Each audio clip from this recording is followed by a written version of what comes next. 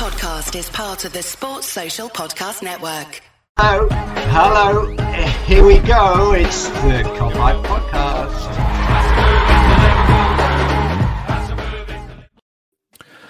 What is happening, everyone? Welcome back to another Cop-Eye Podcast, and to have a little chat about Sunday's tiny game against Man United at Old Trafford. I'm Mick Moran, and I'm joined by Dave Lynch, journalist Dave Lynch. How are you doing, Dave? Yeah, not too bad. As we were sort of saying off there, the joys of having a pint back. So, outside of work, everything's a little bit better than it was. A bit more to do, and looking forward to getting fans back in the ground, and positive things are happening now. So it's I'm probably in a better mood than last time we spoke, I imagine. Oh yeah, I mean, you were miserable last time, I think. No, well, I'm just thinking. Actually, is this your hat-trick appearance? Because if it is, we've got a special flyaway coming your way with Man and Jay's name on it. Yeah, that's it exactly. Yeah, I want one of the. I want a flyaway sent here, please. If you can just send it deflated, if that's easier, and I'll blow it up myself. Yeah, well, we've just been talking about the Champions League trophy, so I'll have a word with Jay, and he might be able to. We can do that special parade around Anfield. No, that we can't actually do it for real.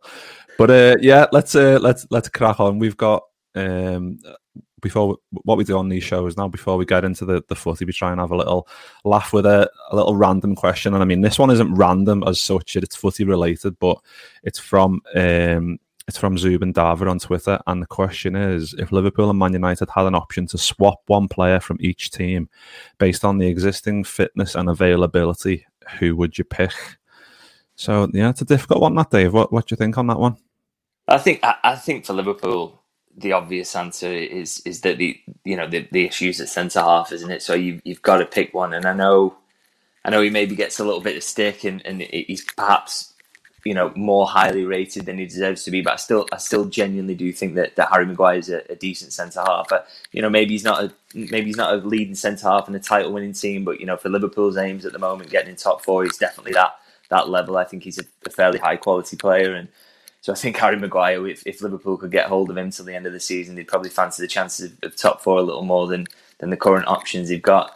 The other way is, I'm trying to think, there are a few issues at Manchester United team, I think, but to be honest, if they were going to pick any player, I think they would probably quite like to take Mo Salah, wouldn't they? The form he's in. I think their forward line, there's some quality there, but none of them at that high level of consistency that Salah shows. None of them that you'd probably put in the world-class bracket, even if a few of them have got that potential. And Cavani's maybe just a bit past that now, isn't he? So I think Mo Salah would be the one they quite like to take out of the Liverpool team. Yeah, I agree with you on Harry Maguire. I mean, when he was at Leicester, he is a good player, isn't he? I just think now there's so many memes about him being like a fridge for Man United, and he turns like a bus, it turns like a tank, and this is just kind of snowballing into what people think he actually is, and he's not. I mean, he's a good centre half. I don't think he's amazing, but like you said, he would be good for us in this moment in time. Yeah. Obviously, with what we're gonna come on to Nat Phillips and obviously Kabak and that later on in the show. But he would, like you said, he would go straight in there. But Dan's just said in the comments they can have Davies, won't miss him. I'll take Greenwood if that's allowed. Yeah, Greenwood. Oh, I'm jealous they've got Greenwood. He is just reminds me of Sturridge so much, the way he can just glide on that left foot. Quality, isn't it? But I think I'd agree with you on both of those, Dave. I mean, them having Salah would be a scary prospect, because I think with Bruno Fernandes as well, as much as I hate the fella, he is very good at in that creative role. So he'd get a half full of assists for a Mo Salah, wouldn't he? But yeah, thank God we don't have to actually do that. That's a blessing in disguise. Yeah. I don't actually want Harry Maguire, so let's just leave it as it is. I was going to say, that's going to get clipped and put all over Twitter, that. Dave Lynch wants Maguire at Liverpool. The usual shit you get tagged in all the time on Twitter.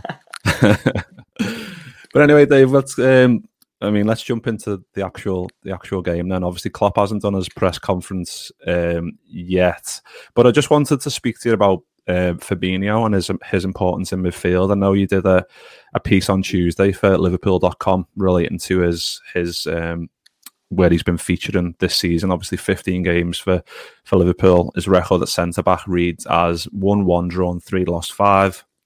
in midfield. It's 1-4 drawn, 1 lost 1. And then you go on to say, on this evidence, his starting place in the centre of the park should be non-negotiable. And I mean, I agree with you completely. And I know you got a lot of comments on that going, well, who's gonna go and centre half if we've got anyone? And just a lot of people in your comments like there usually is. But yeah, I agree with you completely. If obviously we're going to come on to Nat Phillips, but if Nat Phillips is fit, then that's him in CDM. It's the easiest decision you're going to make, isn't it? In terms of how much he improves our game. I mean, it's no coincidence that the last 2 games we've drew and he's had to be in centre half. Yeah, I think. Do you know what? I was just stunned, really, to be honest, that Klopp took him out of there. I know that injury to Nat Phillips made things even more difficult for him, and he's had so many selection issues, hasn't he, in the lack of consistency at centre half all season. So it's not an easy call to make. But the fact that Liverpool so notably improved, the best period all of this year has been when Fabinho was put back in centre half, and Klopp sort of took one on the chin there, because he's never really sort of shown that he's fancied Nat Phillips, has he? I don't think. I think it was a last resort to put him in the team. He's never really sort of shown a great deal of faith in him, and the fact that he went back to that was an acknowledgement that Fabinho was so important in that position. And Pep Linders gave an interview, didn't he, talking about how important he was to the team to be there, and sort of it seemed to me like an acceptance that, okay, we may end up with a weaker centre-half pairing, but we can mitigate so much of that by just shutting down the middle of the pitch. And Fabinho is key to that, gives him so much control. And I think, the fact he moved away from that just after the injury to Phillips shows, he must really not rate Ben Davies at the moment, or think he's ready. And also to not think that Reece Williams should be thrown back in as well says a lot about him. So it's, I was surprised by it. And I think if Phillips doesn't make it, and I thought he might because he was pictured in sort of doing some individual sessions earlier in the week, but it doesn't seem to have been spotted at all in the team sessions since then, which is a bit concerning. If he doesn't come back in, I don't think Old Trafford is the place that you maybe say to Ben Davies, okay, you're coming back in, and I don't think you drop Reece Williams back in. So it looks like he's going to stick with Fabinho, and I just think Liverpool are a weaker team. I think these last 2 games you've seen that complete lack of control in the middle. Even though they conceded late on in both those games, I think they were asking for trouble all the way through them, weren't they? It was so easy to counter-attack them, and I think with Manchester United, whose biggest strength is counter-attacking and moving the ball quickly through the sections of the pitch, I think that's going to be really, really difficult for them. Yeah, and I just want to come on to what Doug's just said in the comments. Since 2004, we have won twice in 17 years at Old Trafford. That is just horrendous, isn't it, in terms of Liverpool's perspective? That's just, and like you said, Nat Phillips being fit it's mad the way that is so key. It shouldn't be key when you start the season. If you told us all that Nat Phillips, who hasn't played a game yet, is going to be the rest of the season is going to be pinned on the hopes of him being fit for a game against Man United, you would have laughed in the face. But that's where we're at the moment. And I mean, like you said, he wasn't pictured in training. And if they're not pictured in training, all of a sudden they're presumed dead, aren't they? Because it was the same with Hotter last week, wasn't it? Where there was like, oh, Hotter's out. Oh, he's out for the season and this and that. And just like, fucking hell. And then Klopp just goes, yeah, he's fit. He's fine. And then just like everything, just like the dust just settled straight away. But, I mean, just think Nat Phillips will be fit for this one. Yeah, the thing with the Jota one was there was no indication whatsoever that he wasn't fit. I got a load of fantasy football fanatics tweeting me about that one and worrying about whether he was fit or not. But I didn't think even in the build-up to that there was any sort of suggestion that he wasn't going to be fit. So it didn't seem like one to worry about. And then Klopp obviously ended up confirming that was the case. And then... But with Nat Phillips, the fact that he hasn't been in training beforehand, I know he's been doing those bits of individual sessions. It doesn't look great that he's not been pictured in the team session. I think that's a little bit worrying. So, there's still time, isn't there? And hopefully Klopp has good news about it in his press conference tomorrow. But at the moment, doesn't look particularly promising. And like you say, it's concerning because he's become almost the absolute key man, hasn't he? And that acknowledgement that maybe Liverpool don't need the strongest team, the centre-half pairing they can put together in terms of individual players, but just having him makes the team as a whole better because of what that does to Fabinho. And it would be a blow if he's out. Yeah, it definitely would be. I mean, Dan's just put a comment in saying he'd played Reece Williams at United, redemption shot for him from the cup, and we've got nothing to lose. I think I'm agreeing with you though, Dave. To be honest, I would be very hesitant as much as I want Fabinho back into midfield and Reece Williams coming in would do that. I think that would.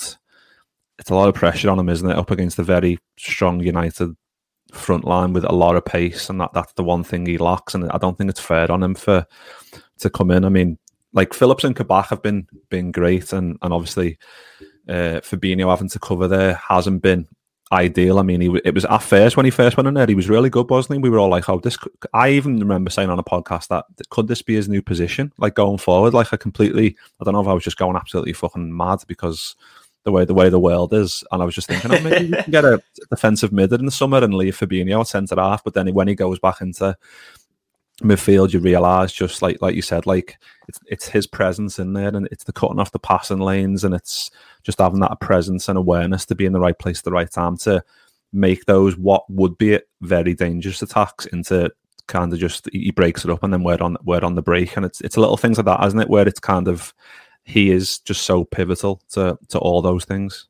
Yeah, and when you put him into centre half as well, it's not just a case of maybe partnering him with Van Dijk, which you could easily get away with. I think Fabinho is a classy centre half. Let's not get that wrong. I don't think he's a poor player there at all. But when he's in the sixth position, I think he's at worst top three in the world in that position. Literally just a game changer for Liverpool. So I think it's absolutely crucial that they get him back in there as soon as possible, and just sort of have to accept that whatever they put out at centre half isn't going to be great. I think on the Reece Williams front, I just don't expect it, just on the basis that Klopp is quietly, isn't he, a bit of a conservative manager. I just don't think he will go down that route, because he does play things safe. As much as he's got this reputation for fantastic football, I think defensive solidity is his number one priority generally. So I just don't expect Williams or Davis to be walking out if Nat Phillips isn't fit, which means, bad news for those of us who would like to see Fabinho in the middle.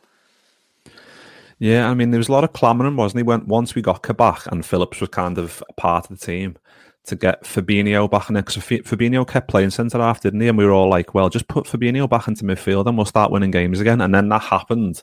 And obviously people on Twitter like, oh, why didn't he do this earlier? But I think it's like you said, Dave, that he wants that solidity in there. And if he only knows a certain partnership, he's not going to then change it up like quite drastically, especially for a big game like this. But there's another question here that I wasn't going to ask, but it is a good question, to be fair. 1893 Reds podcast. Would you start Mane for this game? I mean, there's been a lot of shit flying Sadio Mane's way, hasn't he? A lot of people saying he's finished. He's a shadow of the player he was. He hasn't got that ability anymore. It's gone. And I'm just thinking that's a load of shit, because it's clearly, in my opinion, it's a form thing, and it's a. Do you agree with that? That it's just a form issue, and he'll be back to the same old Sadio next year. I think he needs the end of the season. I don't think he's going to recover before then. I think the amount of football he's had to play over the last few years has taken a big toll on him. The fact that this season it's been particularly relentless, and I think he's getting in his own head a little bit. He's hesitant in areas where he would have been so confident and just getting his shots away straight away. He's taking an extra touch. There was one where he gets played in the last game actually against Newcastle, where he tries to sort of take it round the goalie, where you feel like he would have just hit it first time and run onto it and finished it. I think that sort of just summed up how this season's gone, and it's only really sort of come to the fore recently. I think Firmino was getting the brickbats, wasn't he, earlier in the season about his form, and I think Mane is the one who's taking the most heat at the moment. And to be fair, I sort of advocated for maybe Jota to take his place for a couple of games, because I think Jota's sort of played himself into that, and I think he deserves a run. He's been really bright, hasn't he, since he come in. So, but again, we're talking about the conservatism of occasionally of Jurgen Klopp, and I think he would quite like to go into this one with that front three again. I think that'll be on his mind. I think ripping that up now might not be in his thinking. Maybe if that's something that happens going into next season, he'll do it. But I think for now, he's got so much credit in the bank, hasn't he? And knows the system, and he, regardless of the fact that things aren't coming off for him, absolutely works his socks off. So, I wouldn't be too surprised to see him on the team sheet.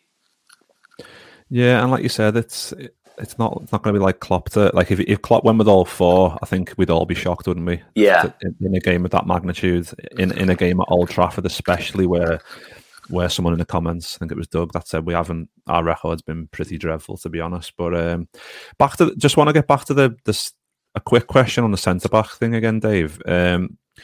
And Ben Davies, what are your thoughts on this? And what is he? Is he a mirage? Is he a real person? Is he gonna play any games? What's your thoughts on the signing and the fact that he's still not made an appearance yet?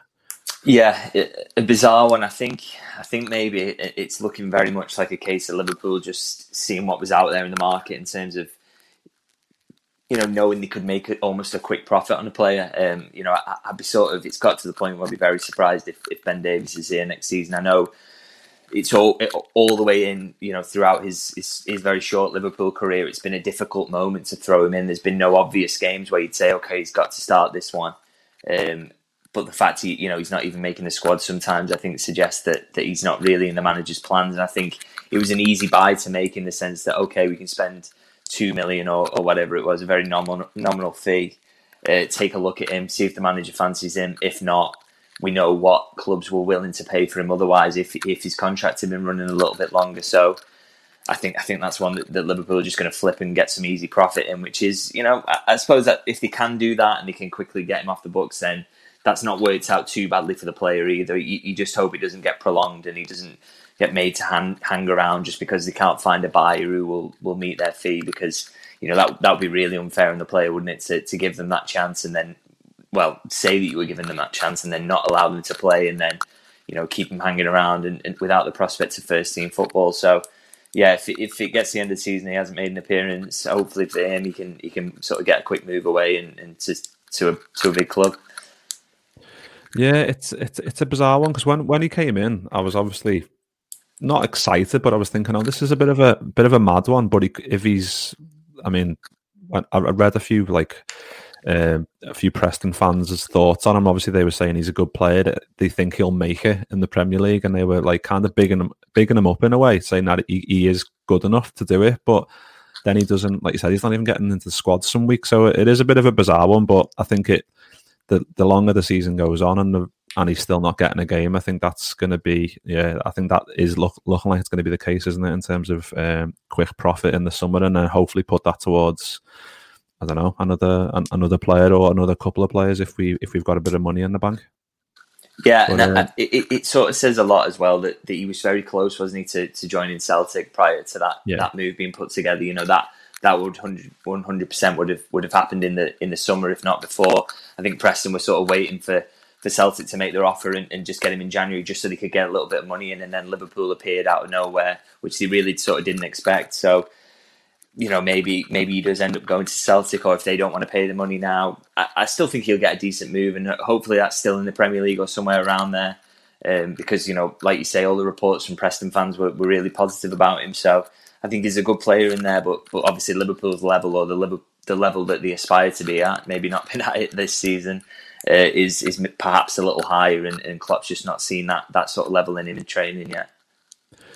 Yeah, and I think it feeds nicely as well into the Konate stuff, which has kind of been breaking recently. What do you make of Konate and what you've seen of him so far? I mean, I've only seen bits, and he looks like the archetypal Liverpool centre half, doesn't he? Tall, strong, good on the ball, wins a lot of headers. What do you make of what you've seen of him so far? Yeah, well, to be honest, I don't want to pretend that I've watched a lot of him. I don't watch an awful lot of Bundesliga football, or very infrequently. If I do watch it, it's probably Bayern, to be honest, mostly. And so yeah, not a player I know an awful lot about. I just know that Liverpool obviously really like him. He's one of a couple of options. I think I'm leaning towards the idea that although Liverpool are sort of pushing back on this, I do really think they like him. I think one of the main considerations about signing him, as it was explained to me, was the fact that not only is he's got that release clause, which I think's in the region around 40 million, isn't it? But Liverpool would have to, if they are to meet that, they would have to pay it in one lump sum. So obviously that it's a huge commitment to make, isn't it? Particularly with finances the way they are. I'm still leaning towards the idea that I think Liverpool are going to trigger it. I do think they like him a lot, and they see him as a player who could have a big future at Liverpool. But it's a tough decision, and the timing of when they do that is important in terms of accounting and stuff like that. So, yeah, I think it might go on for a little bit longer, but it seems to be that the agreement's there between the player and the club. So I think it's just a case of when rather than if at the moment.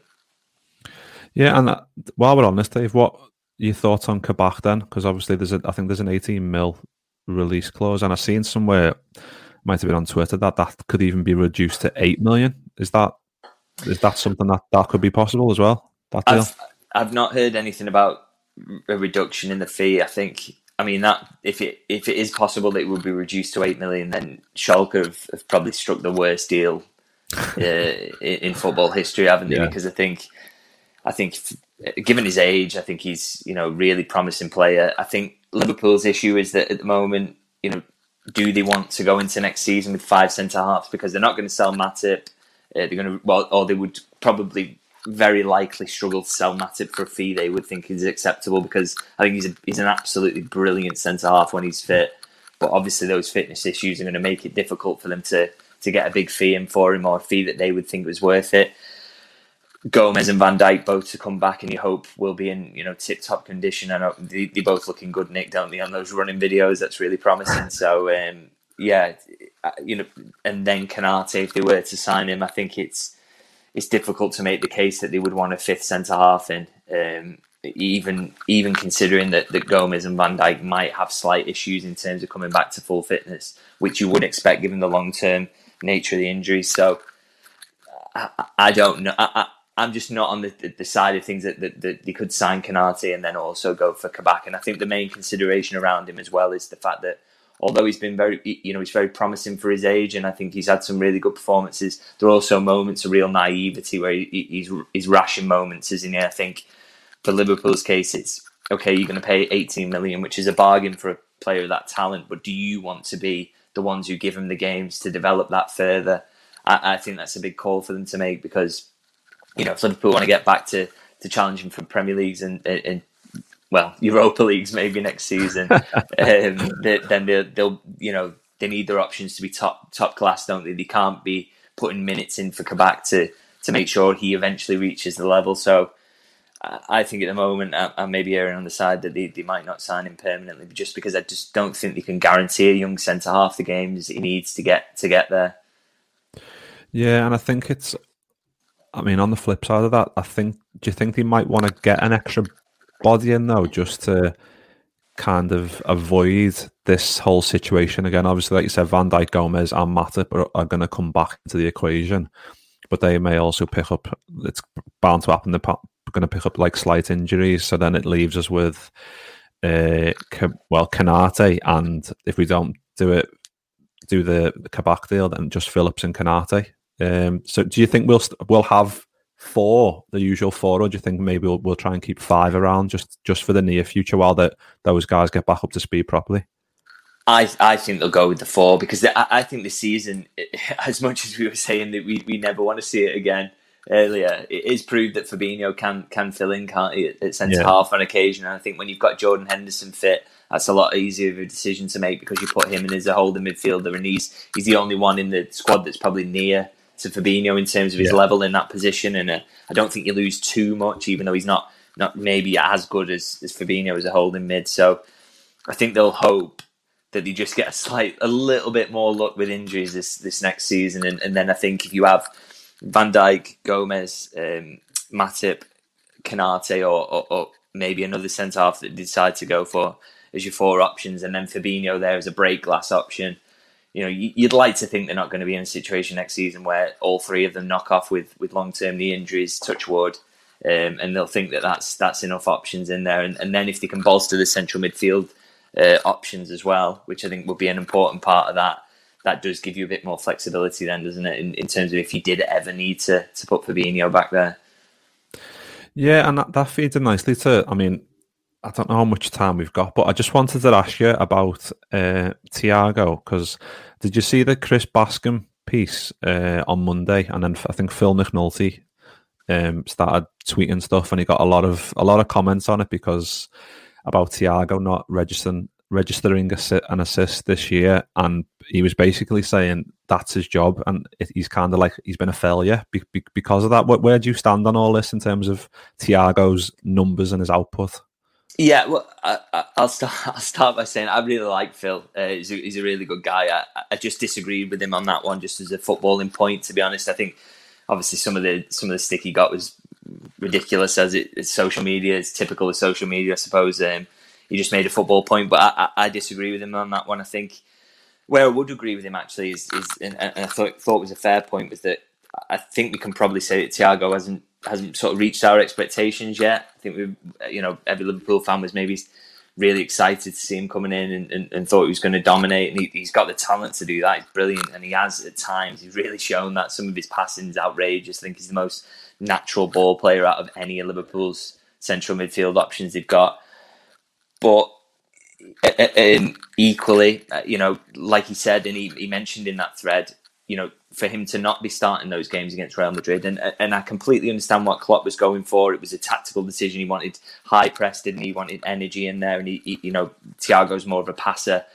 But I still think the player would have been hugely disappointed to not be in there. He's not joining Liverpool as a Champions League winner to sit out 2 legs of a quarter final. I just don't believe that at all. So I think that speaks to the fact that he hasn't been quite what we expected, and I think there's more to come, because there are huge mitigating circumstances, aren't there? It's the injury, the COVID, settling into a new club at a time when everything is going wrong. Every VAR decision is going against Liverpool, every injury you could imagine, every player's getting that.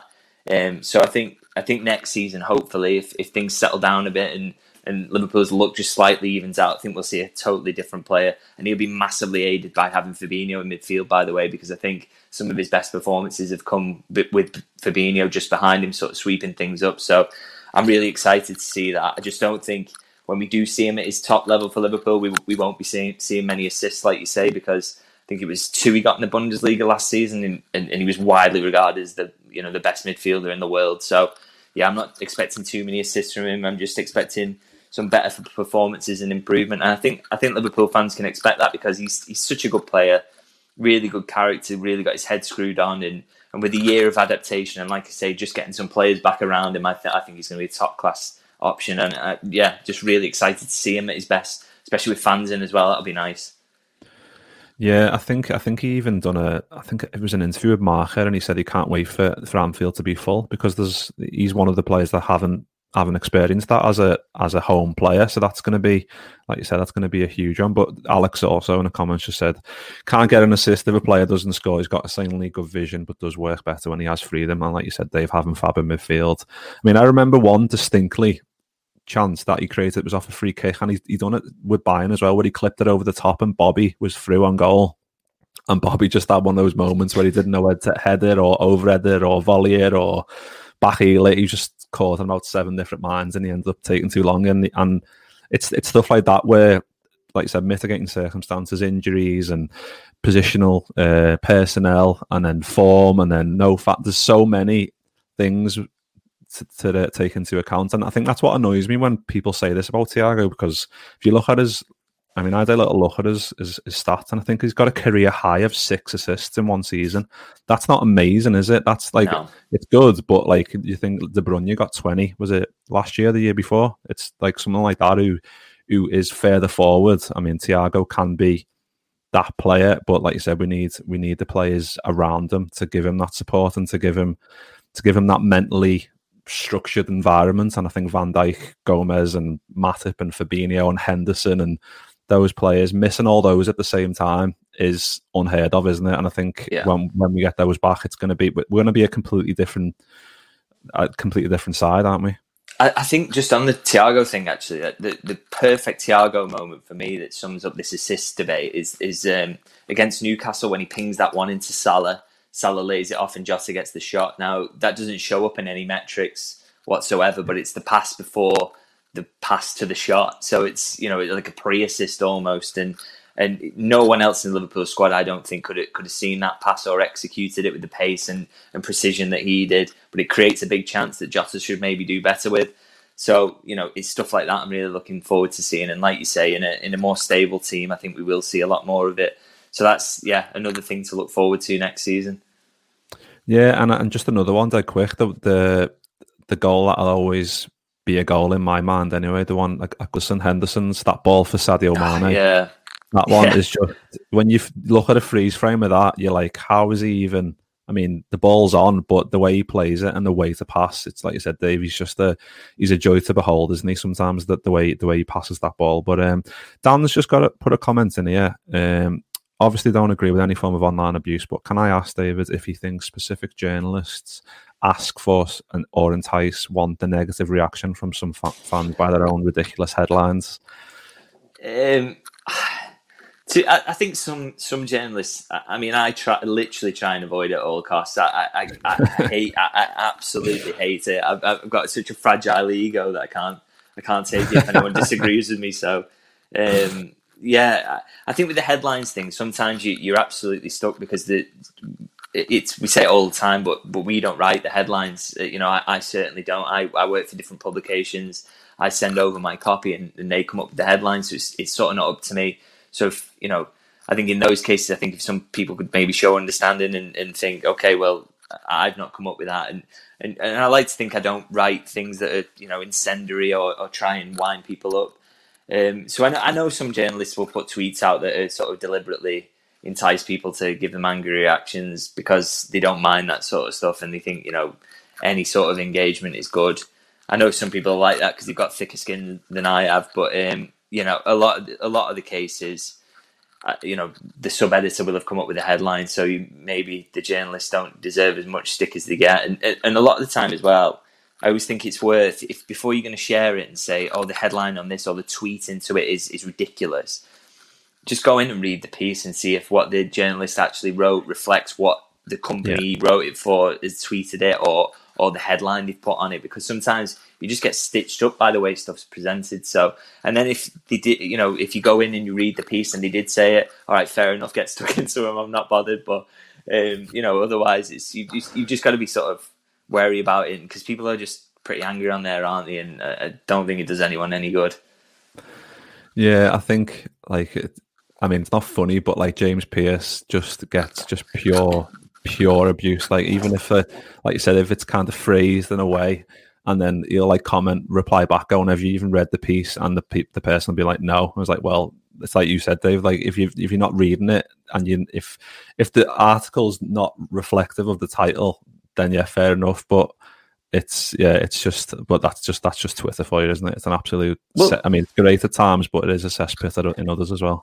James got a load of stick for a piece he wrote about in the Bill when the draw had been made for the Champions League quarterfinals, and he wrote something about Salah and Ramos and all that situation, and he'd used a Klopp quote in the headline, which was about, well, you may not have even come up with the headline in fact, but his intro was about Klopp calling Ramos a wrestler, and that made it into the headline, and it was his intro as well, and people were like, he was getting absolutely leathered with people going, why are you still crying about this? Okay, so Liverpool have drawn Real Madrid in the Champions League, again, for the first time since the final, where that was the big talking point of the final. And people are asking him why he's still crying about it. He's not. He's writing about it because it's interesting, a throwback to that game. And the wrestler bit was what Jurgen Klopp said. James didn't say it. So sometimes I don't know what you can do about that, because he's every right as a journalist to write about that, hasn't he? Because that's the interesting point of the game. It's the throwback to the last meeting. So stuff like that's frustrating. I suppose sometimes if I tweet something out and I know people are going to take it the wrong way, I just mute it. So, that's fine. That's probably the best way to go about it, I think. Yeah. Well, Dave, actually, I could talk about this for hours, but we're getting on for 33 minutes here, and we haven't actually touched on the match that much, have we? So, what? There's a match on? What? I know, yeah. Fucking hell. To be honest, we're gonna say we usually do like a live team news reaction and match review straight after, but obviously with all this blackout stuff, we're gonna join in with that. So we're gonna do ours on Monday. But we'll kind of wrap it up a little bit there. But I just wanted to ask you, who would you start then for Sunday? Would you, if it was your team, would you go front four and just go fuck it, let's just get at them, or would you play it quite conservative? Like I think we all know Klopp's going to do, isn't he? Yeah, I think he's going to go conservative, and I think there's some sense in it. In if Nat Phillips is available, fingers crossed he is. That would really give you then the ability to sort of give that platform of Milner, Thiago, Wijnaldum, wouldn't it? That's a midfield that we've seen recently has played well. I think Milner is really important to get in there in terms of his leadership, and he's really good in terms of the press as well. So that could be really handy to get in there. So I think the manager will see it that way and will want to go down that route and then go with the front three. If Nat Phillips isn't there, then maybe that's the sort of thing that pokes him over the line and says, "Oh, let's just go for it." But yeah, I think he'll lean on the side of conservatism because it's just generally in his makeup. Yeah, I agree. I mean, I would love us to go for it and put that bad, horrendous record to pay and just absolutely batter them. But I know how good United can be as well. They are a good side, unfortunately. But it's a good thing that they've got no fans there. So even if they do something good this year, there's no one there to experience that. That's. I mean, that might be mean of me, but who cares? What have you got for the score predictions, Dave? What are you reckoning then? To be honest, I think Manchester United will win. I don't go there with much hope this time. I think Liverpool's the issues with this Liverpool team are just too deep rooted and won't be solved until some players are back in there. So, and I think United, they're not phenomenal, but they're a very good side at the moment. And this season, they deserve to be where they are. To be honest, so them being at home, I think United will win. I think they'll maybe 2-1 or 3-1 even. I'm gonna go for 1-1. I think. I just think I take that all day. Yeah, I know, that's what I mean. But I agree. I always think United are going to win at Old Trafford. I mean, it doesn't happen. I mean, I was going to say it doesn't happen often, but we just kind of seem to get a mental block. Like even when we've got fully fit, I feel like Trent sometimes just has like a bit of a mental block there, and he doesn't quite play his normal game. And I think it's the same for most of the players. I think it's just that environment, and even like obviously even with no fans, I still think it's still a difficult place to go, isn't it? So yeah, I think I'm just gonna hope for 1-1, but also silently pray that we get like a last minute winner and it's like 2-1 or something like that, and we can. You never know, just because you've gone there with Liverpool teams in recent years and thought they should wipe the floor with them here, yeah. and like you say, they've just sort of seemed to have a freeze in that moment. So maybe this is the one they rock up and they're playing absolutely terribly, and United are flying a little bit and they just wipe the floor with them now. So like that, you never know, do you? Yeah, well, Paul's gone for 1-1. Dan has gone for 3-2 to Liverpool, and he's gone for a decent little start 11 there. So thanks for your response as well. That would be an insanely stressful game, wouldn't it? 3-2. Oh, I know. That's the thing when I do these predictions and people are going, I reckon 4-4 I'm like, fucking hell, don't be jinxing it like that. I can't take 4-4. Fucking hell. Stressful enough season as it is, isn't it? But Dave, nice one. We'll leave it there. Nice one again for jumping on. If you haven't checked out Dave's stuff, you can see his Twitter tag on just underneath his screen there. And we'll leave it there. Nice one again, Dave, for jumping on. We'll be back on Monday for the match review, hopefully celebrating not a 3-1 loss, but maybe celebrating a 1-1. I don't know. Just don't lose, and I think that's the mentality going to the Old Trafford. Just don't lose, and we'll be all right. But yeah, thanks again to Dave, and thanks everyone in the comments for jumping in, and we'll see you on Monday.